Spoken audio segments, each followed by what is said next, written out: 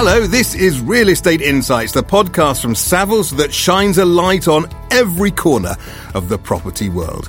Today we're asking, what's Scotland got that some other parts of the UK don't seem to have? Scotland will outperform the rest of the UK in terms of house price growth over the next few years. And can the Scottish market do what most of us would really like to do? Ignore the politics. We did have an independence referendum. We had a change in our tax system. We've had additional dwelling supplement increased this year. So every corner you turn, the government are throwing reasons at you not to buy houses, but you just can't put your lives on hold for that long. I'm Guy Ruddle, and with me to take a proper look at what's going on in Scotland are three people steeped in Scottish property. Cameron Ewer is Head of Residential Sales in Scotland for Savills. Hello, Cameron. Hi, Guy. Faisal Chowdhury has been researching the Scottish residential market for 15 years, so knows a thing or two about it. Hello, Faisal. Hello. And if you're interested in buying a Scottish country house, then look no further than Anna Gardner, who is an Associate Director in the Edinburgh office. Anna, hello. How are you? Hi there. Very well, thank you.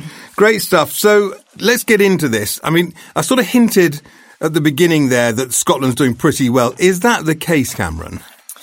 Yeah, absolutely. We are experiencing arguably the best market we've had in a decade. We've had a very fast start to 2019, carrying on from a very strong finish to 2018.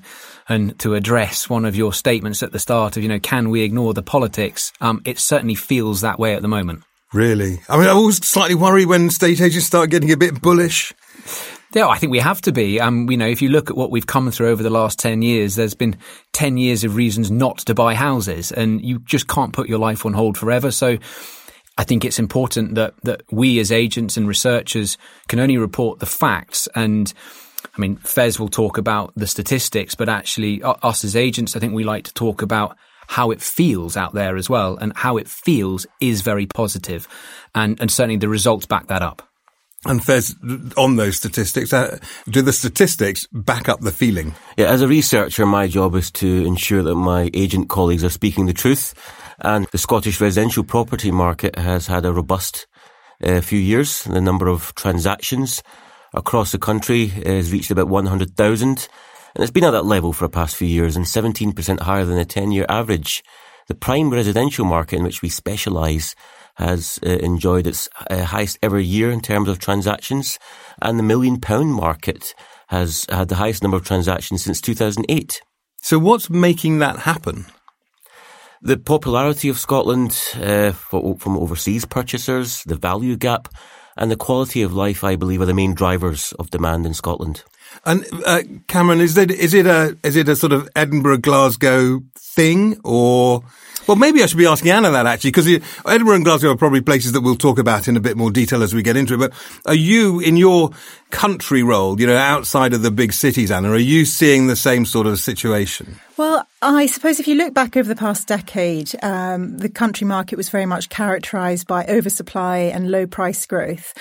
Yes, there are the hotspots which have bucked that trend, prime locations in St Andrews, the East Neuk of Fife, East Lothian. But really more recently, momentum has been building. We've seen much more positivity in the terms of transaction numbers. We've got an increase in buyers registering with us. And, just to go back as to Scotland and what's attractive about Scotland, well, there's clearly something because 40% of buyers registering with us come from outside of Scotland. Is that right? So 40%. So nearly half of people are sort of wanting to move. And are they wanting to move to Scotland? It's not like the London market where you sometimes get, I know it's not strictly true and it's overplayed, but people buying for investment and not necessarily wanting to live there. There is a mix. There is a mix without a doubt. You've got a number of people who are having that sort of aspirational second home purchase in the countryside, but a lot of these are main residences. We've got a good mix of buyers. I think as well, people do have a love affair with Scotland. And, certainly in the West, we saw last year that 50% of our buyers came from outside of Scotland. The vast majority of these all have a pre-existing connection, whether that's ancestral, whether it's having been at university in one of the cities. And I think as much as anything else, we also have affordability. When you look at the prices in Scotland versus the rest of the UK, we are seen as a very attractive prospect. Yeah, so when if you're doing property porn, as I tend to do every now and then, and you come across something, this enormous house. I'm sort of slightly back to you, Anna, here, but this enormous house for £500,000 or something, and you know that it's either in Wales or it's in Scotland, right? I mean, you can get an enormous amount for your money, can't you? Yeah, there's definitely a good bang for your buck, without a doubt. And, with that comes obviously the lifestyle. Yes, it takes a lot of commitment. Some properties need maintenance, things like that. But really, it all comes down to just kicking off the shoes at the end of a busy week. And you're sitting in your holiday location without going away from home. So when you look forward then, so I think we've established that it's been a pretty good time and it's currently a good time. Is it going to stay that way, do you think? I think it would be unwise of us to ignore what's happening in terms of Brexit challenges in London and the South East.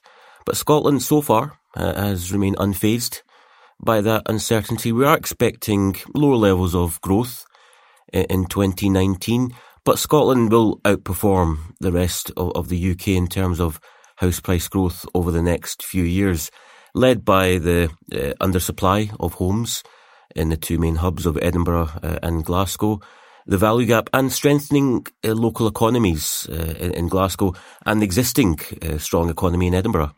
So it's interesting you mentioned Brexit there, because of course for the rest of the UK, Brexit's a thing in terms of the property market, but you've got Brexit and independence to deal with. Cameron, does that? I mean, we sort of hinted earlier that perhaps I think you said that the politics perhaps is being ignored. Is it more of a factor, do you think, in people's thinking usually? Yeah, I think it goes back to what I was saying before. Scotland has had to overcome more hurdles actually than the rest of the UK. We did have an independence referendum. We had a change in our tax system. We've had additional dwelling supplement increased this year.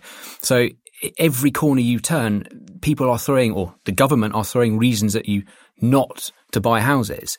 But you just can't put your lives on hold for that long. If you look, as I say, over a 10-year period at what we've had to get through, why would you not buy now? Fez will talk about the statistics, I'm sure, as to the predicted growth over the next 5 years. And there's nothing in there that's alarming. And with the imbalance we've got currently of supply and demand, and you look at the demand stats for March in the run-up to what should have been Brexit, our new buyers registering were up by over 30% compared to the same point last year. But yet the supply has remained absolutely static. As long as you have got increasing demand and a level supply, we're going to have house price growth. And I think we've hit a point in time where if you were going to move to Scotland, and I think we had a period of time where buyers from down south perhaps weren't realising what they wanted for their houses or weren't able to sell it, but they have been able to more recently. They're making these long-awaited lifestyle changes and they're moving back. And I don't see any threat to that in the short to medium term. And that is a confidence that seems to be shared amongst our buyers. Faisal, it's interesting, Cameron, saying, I don't see any threat. You're predicting 18% growth over the next 5 years. There must be some risk, that you won't achieve that.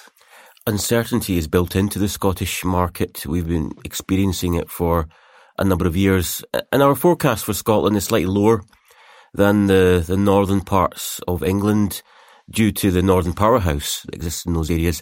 But you can't forget, in Scotland we have the economy of Aberdeen, which performs counter-cyclical to the rest of the country, and that market has had a challenging few years. So if you remove the Aberdeen area from the Scottish figures, boosted by Edinburgh and Glasgow, this overall Scotland figure over the next 5 years would be much higher. Okay, well, let's take that then and look at, we've had quite a lot of good look at the countryside, if you like, with Anna. Let's look at the different cities. Basically, Edinburgh, Glasgow, Aberdeen. Let's rattle through them, Cameron, first of all. Edinburgh, Glasgow, similar or one better than the other? I think Edinburgh has certainly been leading the charge over the last 3 or 4 years, definitely at the top end in terms of £1 million sales.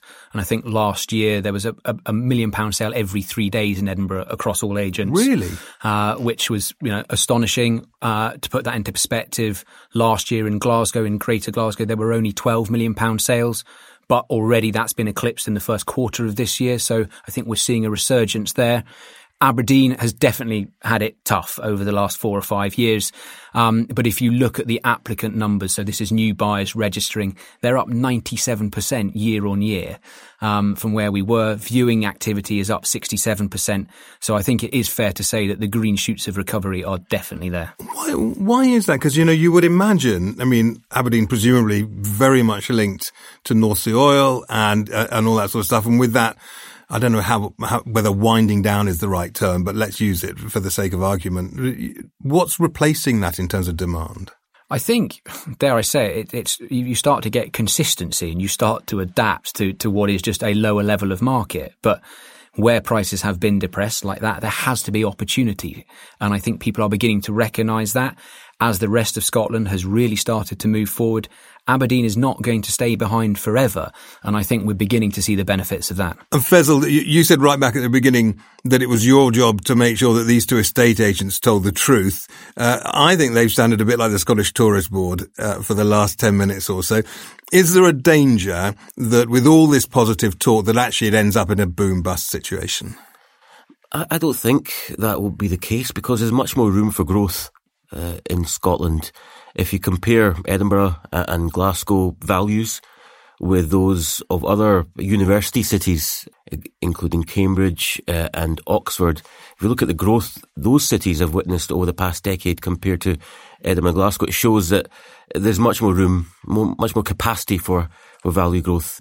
And furthermore, if you look at the most expensive parts of Scotland, they're still much lower in compared to the most cheapest parts of London. I always give the example of the London borough of Barking and Dagenham, which has the lowest average house price in London at about £300,000, and that's 14% higher than Edinburgh, which is the most expensive part of Scotland. I'm already going to get myself into a lot of trouble here, but I know where I would rather live, Edinburgh or Barking and Dagenham. Now, Savills standout statistic time when you will have to come up with a simple statistic that makes people go, gosh, I didn't know that. Who wants to go first? Cameron, why don't we start with you? What's your Savills standout statistic? Well, obviously, I mentioned the 97% increase in applicants in Aberdeenshire, which is obviously exceptional. But I think as well, if you look and we talk about resurgence in the Scottish markets, to see that our average price on exchange, or concluding missives, I should say, is, that's the correct Scottish terminology, is up 16%. So that is demonstrating a real push back at the top end of our market, which is very promising to see. Concluding missives, is that the term in Scotland? That is the term in Scotland, and it effectively means exchanging contracts. Oh, excellent. That's another thing I've learned today. We'll save the truth-telling researcher for last. So, Anna, what's your Savills standout statistic? Well, also really illustrating the superb level of confidence in the market. I think my killer statistic has to be simply the number of properties going on under offer year on year is up by 84% in the country market. Wow, 84%. Was it off a really low base or no? Still, it was all good. It was still pretty good last year. It's just been amazing. Yeah, it's amazing. Faisal, what's your statistic? What's your killer stat? Over the last 5 years, a total of 410,000 people have moved to Scotland from the rest of the UK and overseas, which underlines Scotland's international profile and why people are considering moving north of the border for the better quality of life. It's not just us saying it, the statistics show it themselves. And what's the biggest challenge facing Scotland as a result of that is a lack of supply to feed the demand for housing north of the border. And I don't suppose this podcast has done anything to dampen that demand either. Thank you all very much for being here. It's been an absolute pleasure to have you in the studio. That's it for this episode of Real Estate Insights. If you want to find out more, you'll find the Scotland Residential Report on the research section of the Savills website, savills.co.uk/research. And you can find a link in the episode information of this podcast. There's much to digest there. There's all sorts of detail which goes beyond what we've been talking about. So I suggest you check that out if you have a chance. And if you're the sort of person who breaks into a cold sweat at the mere thought of missing an episode of Real Estate Insights, then please subscribe to us using your usual podcast provider. You can also go backwards to podcasts about all sorts of things, from why flexible office space is booming to where to buy your next ski chalet. In the meantime, thank you very much for listening. See you next time. This podcast is for general information only and should not be considered professional advice. Savills accepts no liability or responsibility for any direct, indirect or consequential loss arising from the use of, reference to or reliance on this podcast or its content. Savills makes no warranty as to the accuracy of the information in this podcast. This podcast and all copyright in this podcast is the property of Savills, and it shall not be used, reproduced or quoted in whole or in part without Savills' prior written consent.